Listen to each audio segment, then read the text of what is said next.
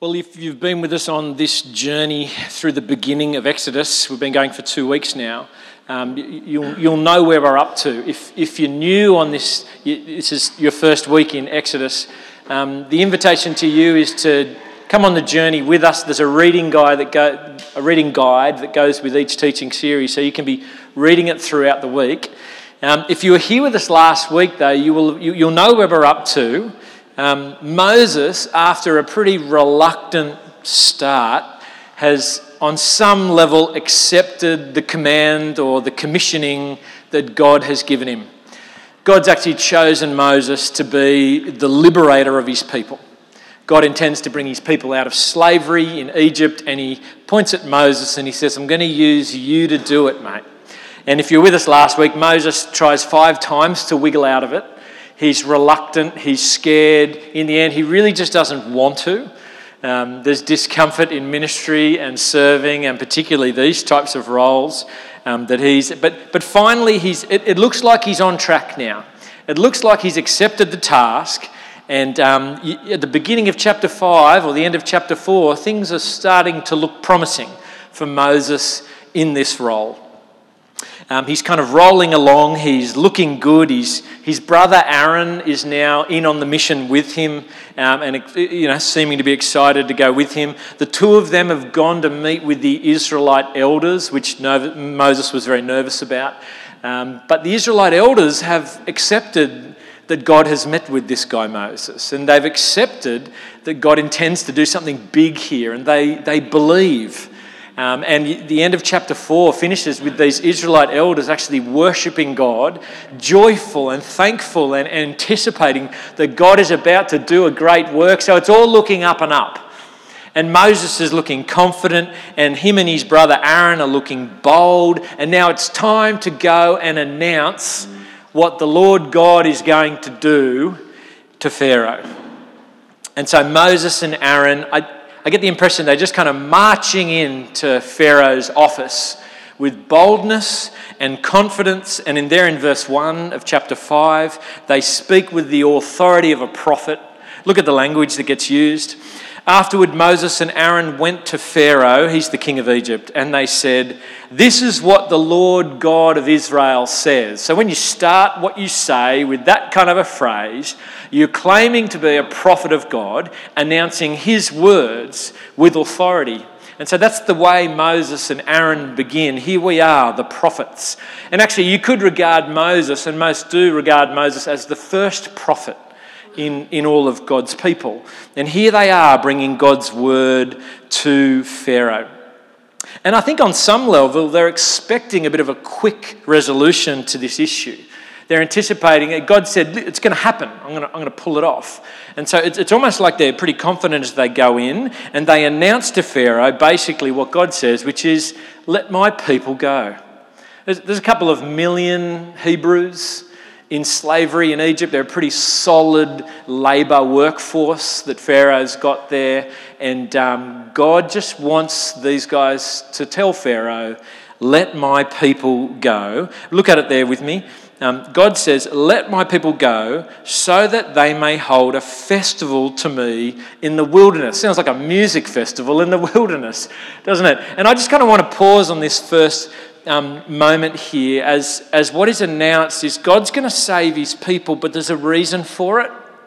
Have you considered the reason for salvation? Have you considered the dynamics of salvation? Because I can actually see 2 key reasons why Yahweh is going to come and rescue his people and save them. The first reason you actually see back up in verse 31 of chapter 4, where the elders are describing, look what it says there, they believed, and when they heard that the Lord was concerned about them and had seen their misery, they bowed down and worshipped. Here's the first reason why God is going to rescue his people. He sees their misery. He's a God who hears the cries of his people. He's a God who feels the pain of his loved ones. And because he's a God of compassion, he decides to act to help and to save and to rescue. So there's the first reason you might acknowledge that is behind God saving his people and stepping in to do this massive work that typically does not happen in history. God is going to save them because he heard their cry and he's a God of compassion. And he's made a promise to look after his people too. So he feels the pain of his people and he wants to relieve them of their pain. There's the first reason. The second reason you get there in verse 1, we just read it. He wants to save his people. What does it say? So that, read that language, so that they may hold a festival to me in the desert. So two reasons. First one is to kind of help them in their misery. Second reason is so that they can go out into the wilderness and hold a festival. So the first reason why God is saving is because he's compassionate.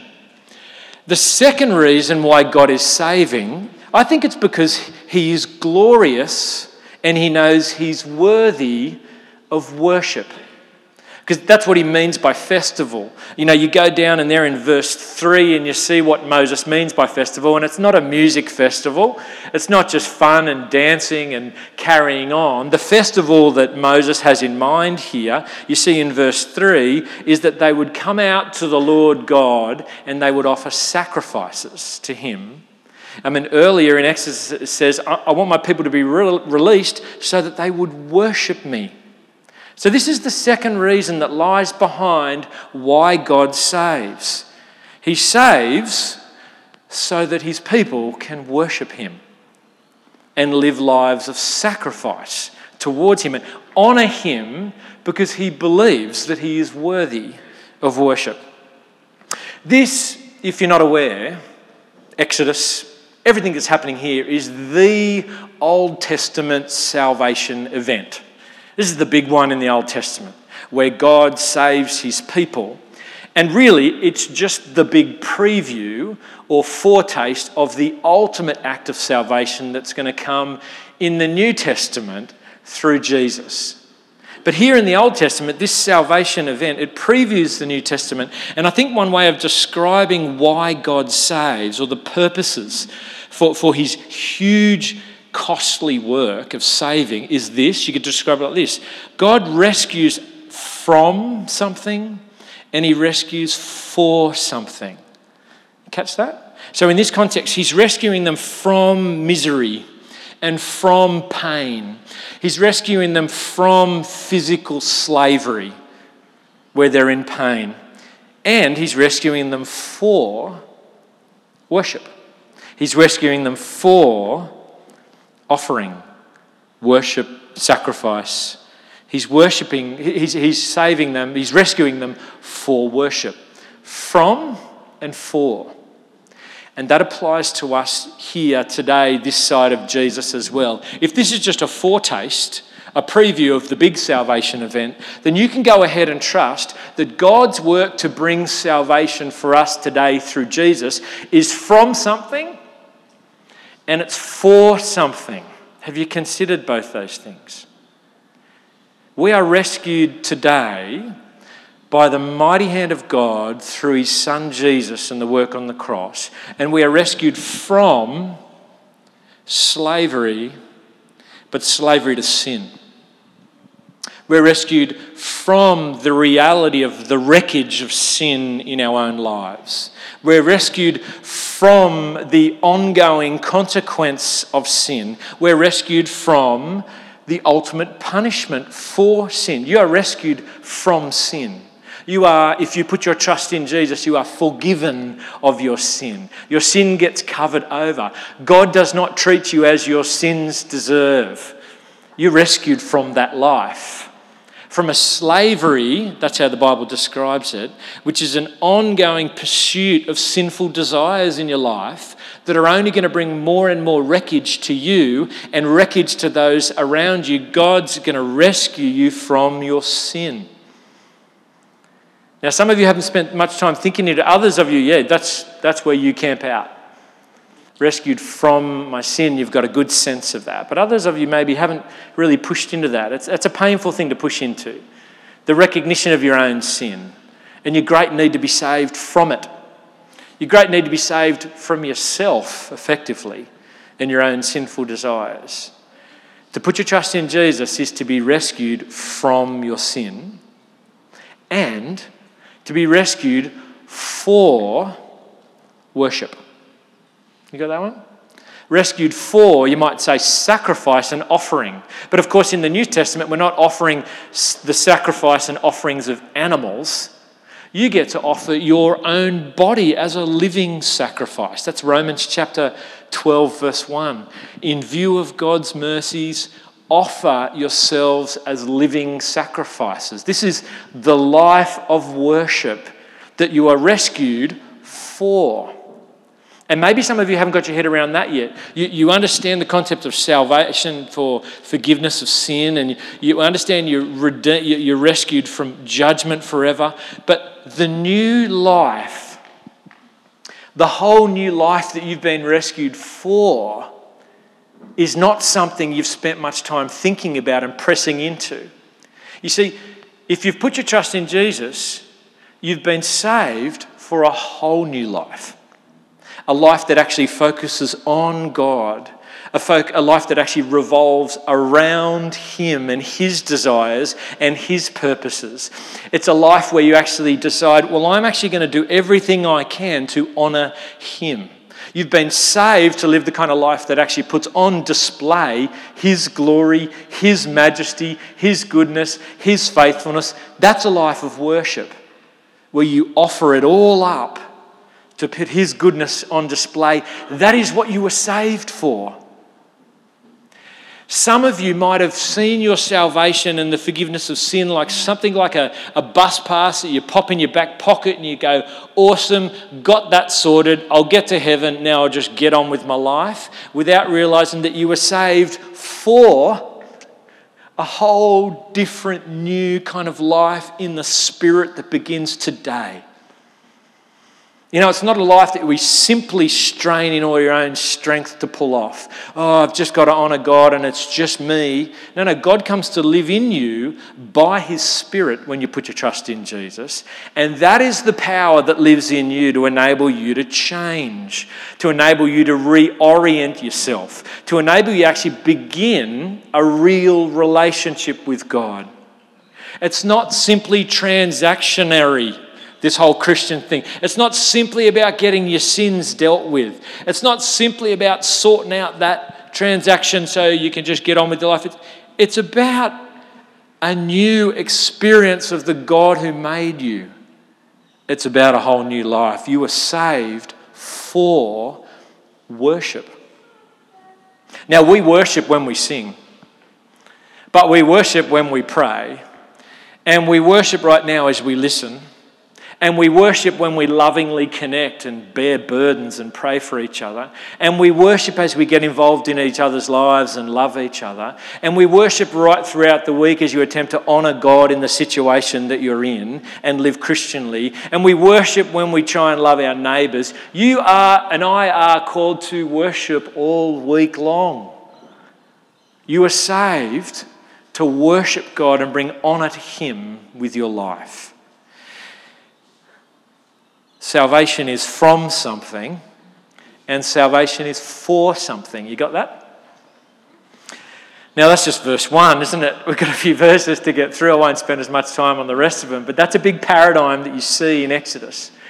These guys are saved that they would be able to go out into the wilderness and gather at Mount Sinai, at Horeb, and start to offer sacrifices and receive a word from the Lord about how they are to live. They're saved to get to the mountain. They're saved to get to God and live honouring Him. Now back to this event. Though that's a key theme that goes right through Exodus. Keep letting that bubble up as you work through it. How do you think Pharaoh's going to respond as Moses and Aaron come in and announce that the Lord says, "Let my people go"? Well, the thing about Pharaoh is, he knows he's the king of Egypt, but he thinks he's God. That's what the king of Egypt thinks. That's why the king of Egypt keeps trying to build more and larger monuments to himself. And some of them are so big and so fantastic, they still stand today. The Pharaoh of Egypt considered themselves to be God. So here are some of the people he considers them to be his workforce coming to him, announcing a word from another God that they want him to obey. Look at how he responds, verse 2. He's disrespectful, he's sarcastic. Pharaoh said, "Who is the Lord that I should obey him and let Israel go? I do not even know the Lord, and I will not let Israel go." Now, he would know of Yahweh, the God of these Hebrews that are his servants. But what he's saying is, you're kidding me, aren't you? You guys think I'm dreaming? Do you not know who I am? He sees himself as God. He will not obey another God. And the Lord's people should just keep obeying him as God. So in doing this, in saying this, he positions himself for battle with the God of these Hebrews. And that's actually what we see in the book of Exodus. It's a God-off. It's God versus God. Let's see who is the strongest. And this is actually what the Lord God actually wants to bring about. And that's where we're going to land today. Moses and Aaron respond to what the king has said by threatening Pharaoh and giving him a warning. You can imagine how that might go. He doesn't respond well to threats. Look at verse 3. Then they said, the God of the Hebrews has met with us. Now let us take a 3-day journey into the wilderness to offer sacrifices to the Lord our God. Or he may strike us with plagues or with the sword. This is actually exactly what God intends to do, is to strike Egypt with plagues. And the warning comes to Pharaoh here from Moses and Aaron.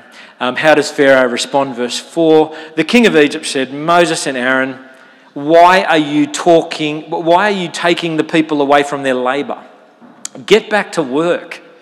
Then Pharaoh said, "Look, the people of the land are now numerous and you are stopping them from working." So there seems to be a little bit of maybe a temporary strike happening while Moses and Aaron go to Pharaoh with this news. And all Pharaoh can do in this moment is just say, "Hang on, you guys have stopped working." Which actually takes us right to the heart of what matters most for Pharaoh. It's the work that's happening around him, that's happening for him. It says, why have you stopped working? Get back to work.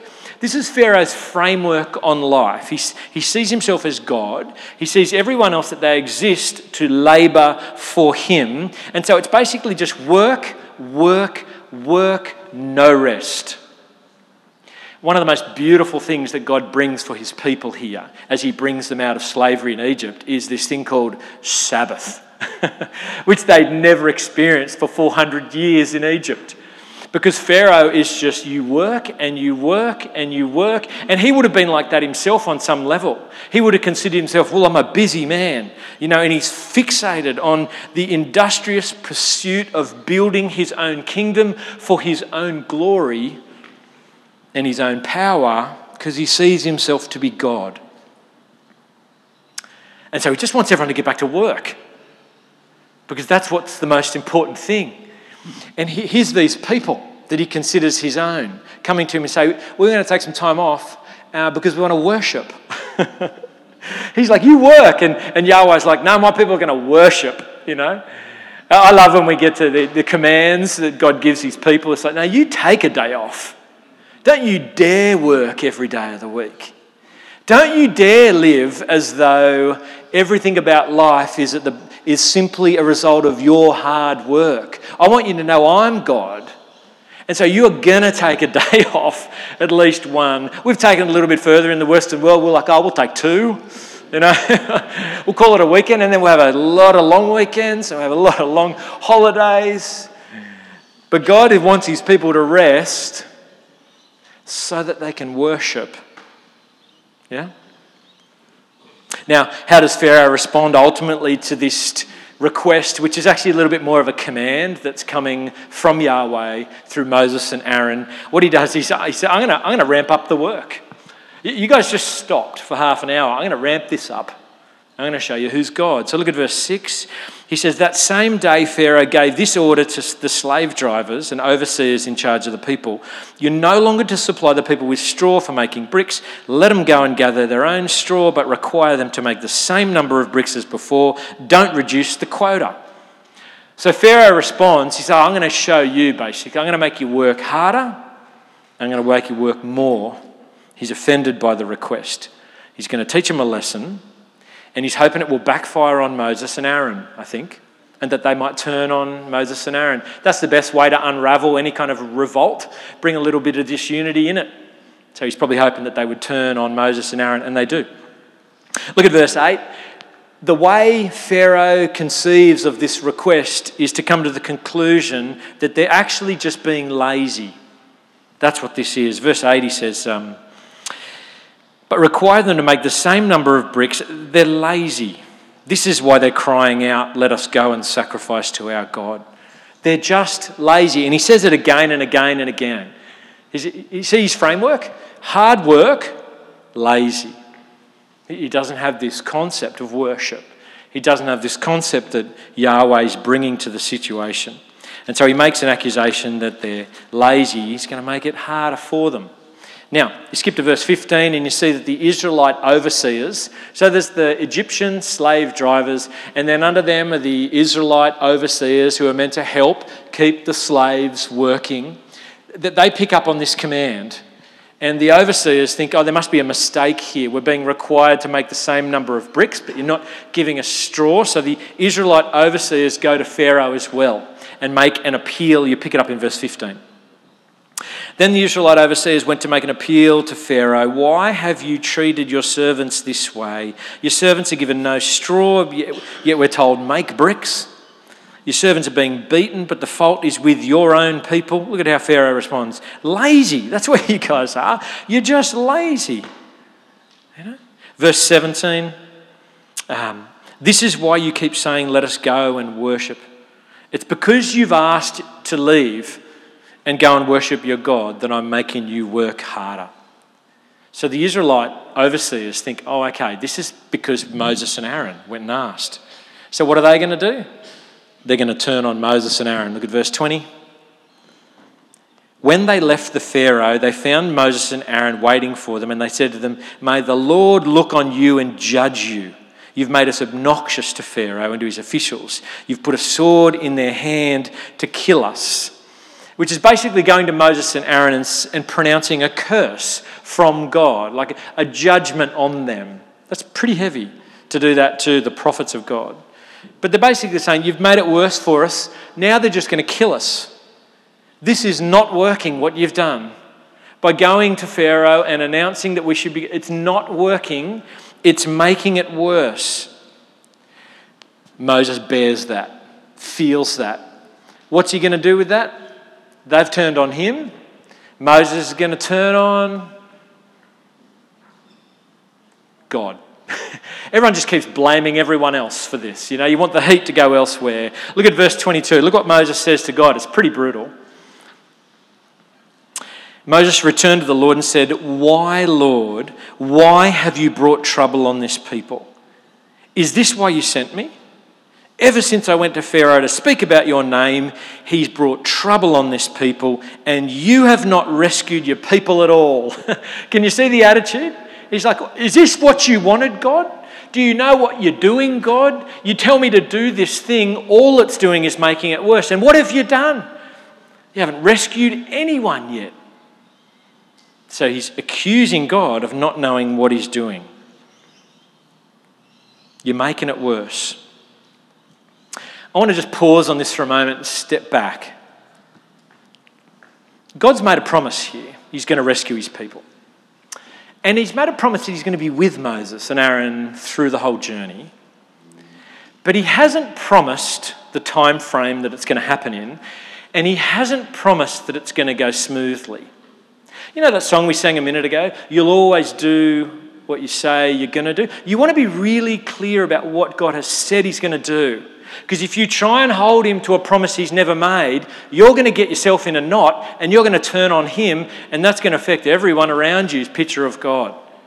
So just want to notice this one. God has promised to rescue them. He has promised his presence, but it's not always going to go in a timely way, and it's not always going to go smoothly.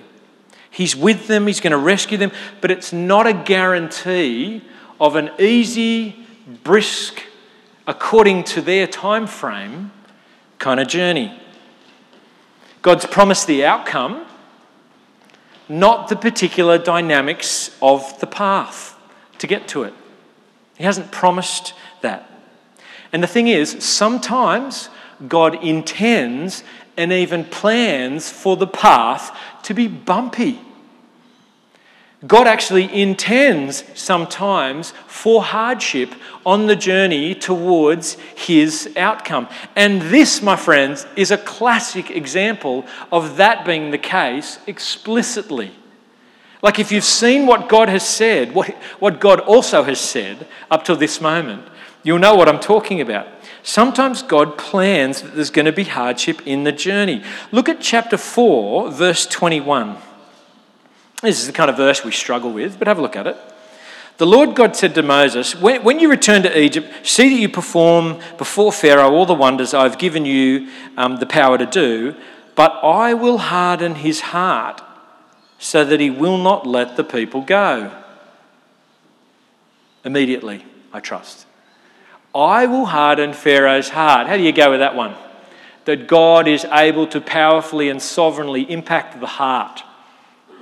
Now, later on, and there's many evidences that Pharaoh also hardens his own heart. He's responsible for the hardening of his heart. But please do not discount a sovereign God's ability to actually work and intend hardship here. He says, I'm going to harden Pharaoh's heart. In other words, I'm going to make this harder. It's not going to be a simple command and out you go. No. There's going to be hardship here.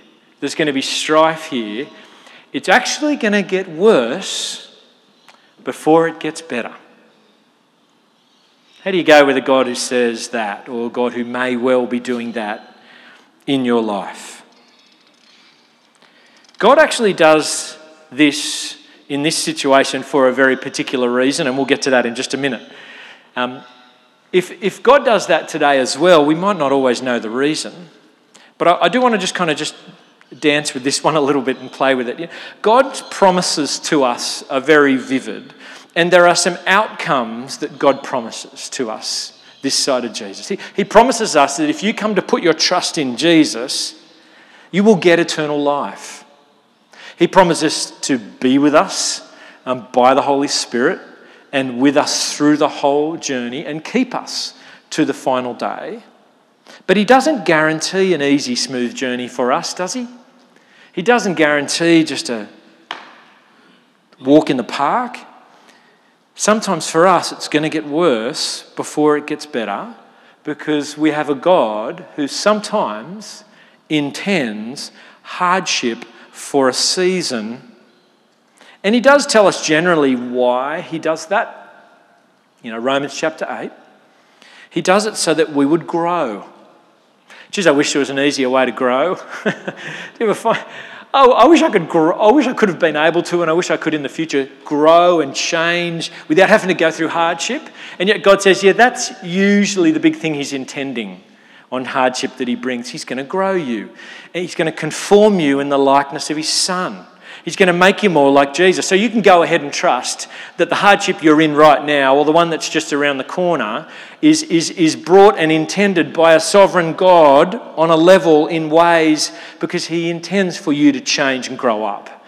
He's got some more growing for you to do. And here's the thing, you can trust that God is with you in that dark time. You can trust that God is with you in the valley and in the carnage, and that he's working in you and through you. God has not abandoned you. He is no less good or no less faithful when you're going through a hard time. I mean, we sang it before, didn't we? You are good, you are faithful. But if you're anything like me, it's a lot easier for us to say, God, you are good, when my desires are being met in a timely way. It's really easy for me to go, God's so good, or God's so faithful. And you should. That should be what comes out of your mouth. But God is no less good and no less faithful when you're going through a hard time, when it's not happening in the time that you want it to happen. He's no less present with you when you're going through carnage. In fact, there's a sense in which God's even more present with you if you'd slow down and notice and pay attention to him being with you in hardship. Or he can come and speak, and he can comfort, and he can help you notice how he's with you in carnage, like you'll find it's really hard to notice when things are great. He's wonderful in hard times. You trust him. You can go ahead and trust that he knows what he's doing. You won't always know why he's bringing it. You won't know the reason. Some of us will go to our graves without seeing the reason for some of the hardship that comes our ways. But sometimes you'll see it. And you'll be able to look back and go, I can see what God was up to there. And in this particular circumstance in Exodus, he actually tells us explicitly, here's why I'm doing it. Here's why I'm going to harden Pharaoh's heart and make it harder and longer for my people to come out. Did you pick it up in the reading if you did it this week? It's right there at the start of chapter 6, verse 1. And it's in the response that God gives Moses, as Moses has just accused him of not knowing what he's doing and told him that everything he's doing is making it worse and he hasn't done anything good yet to rescue. I mean, if I was God in that moment, I would just smote the dude. Is that all right? Is that the word? I don't know. I would just who do you think? Anyway, God doesn't. He's very gracious. I'm glad I'm not God, right? You would not want me to be God. I'm glad God is God, because look at, he's gracious and he responds in a beautiful way, but also in a strong way. Look at verse 6 verse 1. Then the Lord said to Moses, now you will see what I will do to Pharaoh. Because of my mighty hand, he will let them go. Because of my mighty hand, he will drive them out of his country. What's the phrase that gets repeated there? Mighty hand. So what's the reason for why God hardens Pharaoh's heart? He wants to show his mighty hand. And he wants to show his mighty hand because Pharaoh thinks he has the mighty hand. And it's time for Yahweh to stand up against the superpower of the time and show who truly has the mighty hand. The language like that comes right through Exodus. He talks about his outstretched arm. God's going to bring his mighty hand upon Pharaoh and upon Egypt in a way that brings him to his knees and forces him to admit that the Lord, Yahweh, is God. Yeah? That's what God's going to do. That's his reasonings. The 10 plagues that come, this is what God is going to do. The reason for the hardship is because God wants to display his strength and his power. Look at verse 2. God also said to Moses, I am the Lord. I appeared to Abraham, Isaac, and Jacob as God Almighty. That particular way of God describing himself, Almighty, is to actually emphasize his strength and his power. And he's saying, I'm the same God that's revealed himself to Abraham, Isaac, and Jacob as the Almighty One. And I'm about to reveal myself to millions of people through what I'm about to do because I'm the superpower and Pharaoh is not. Now just pause on this one for a moment before you start thinking, what kind of an egotistical maniac does God think he is, that he just wants to show his strength? If he was an average garden variety human or even a Pharaoh type, to just want to show his strength, it's egotistical. But if you are the Lord God Almighty, you're just setting the record straight. You're just actually displaying the truth of the universe, that you made it and you're in control of it and you're all powerful all over it. And he says, this is who I'm going to reveal myself to. God's display of strength is not just ego, it's actually a means of bringing rescue and redemption and good for his people. That's worth noticing. His display of strength is good for Israel. It's good for those who see him as God. Now, ultimately, this foreshadows and previews God's display of his mighty hand through the ultimate act of salvation with Jesus. His mighty arm that's stretched out to crush not the power of Egypt, but the power of sin and death. This is what God ultimately does with his mighty hand through Jesus. Colossians chapter 2 verse 15 helps us understand that it's that way. It speaks about the triumph of the cross. It's not Jesus being defeated. It's actually a great victory that God has over the ultimate enemy, our slavery to sin. And it's God's mighty hand that brings our rescue. It's God's outstretched arm through the work of Jesus on the cross that brings our salvation, so that we today, through Jesus, can be rescued and saved and released from slavery to sin and condemnation, and saved for worship that he is completely worthy of. He's the Lord God Almighty. We worship him with our days. He takes it seriously. We are to give ourselves to him in the power of the Spirit. Let me pray.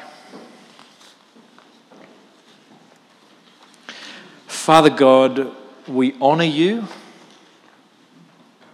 We bow before you as the Almighty. Your mighty hand, your outstretched arm through history has displayed your strength and your power, and it has meant rescue for your people. And it means rescue for us today through Jesus. Lord, would you help us to love you as Father and honour you as the Almighty? Would you help us to see our salvation, that it's from sin and that it's for worship? And Lord, would you please continue to pour out your Spirit on us in such a way that each day we would grow as worshippers. We would grow as those who sacrifice for the sake of your name. We would grow as those who offer ourselves to you, the one that's worthy. Holy, holy, holy is the Lord God Almighty. Amen.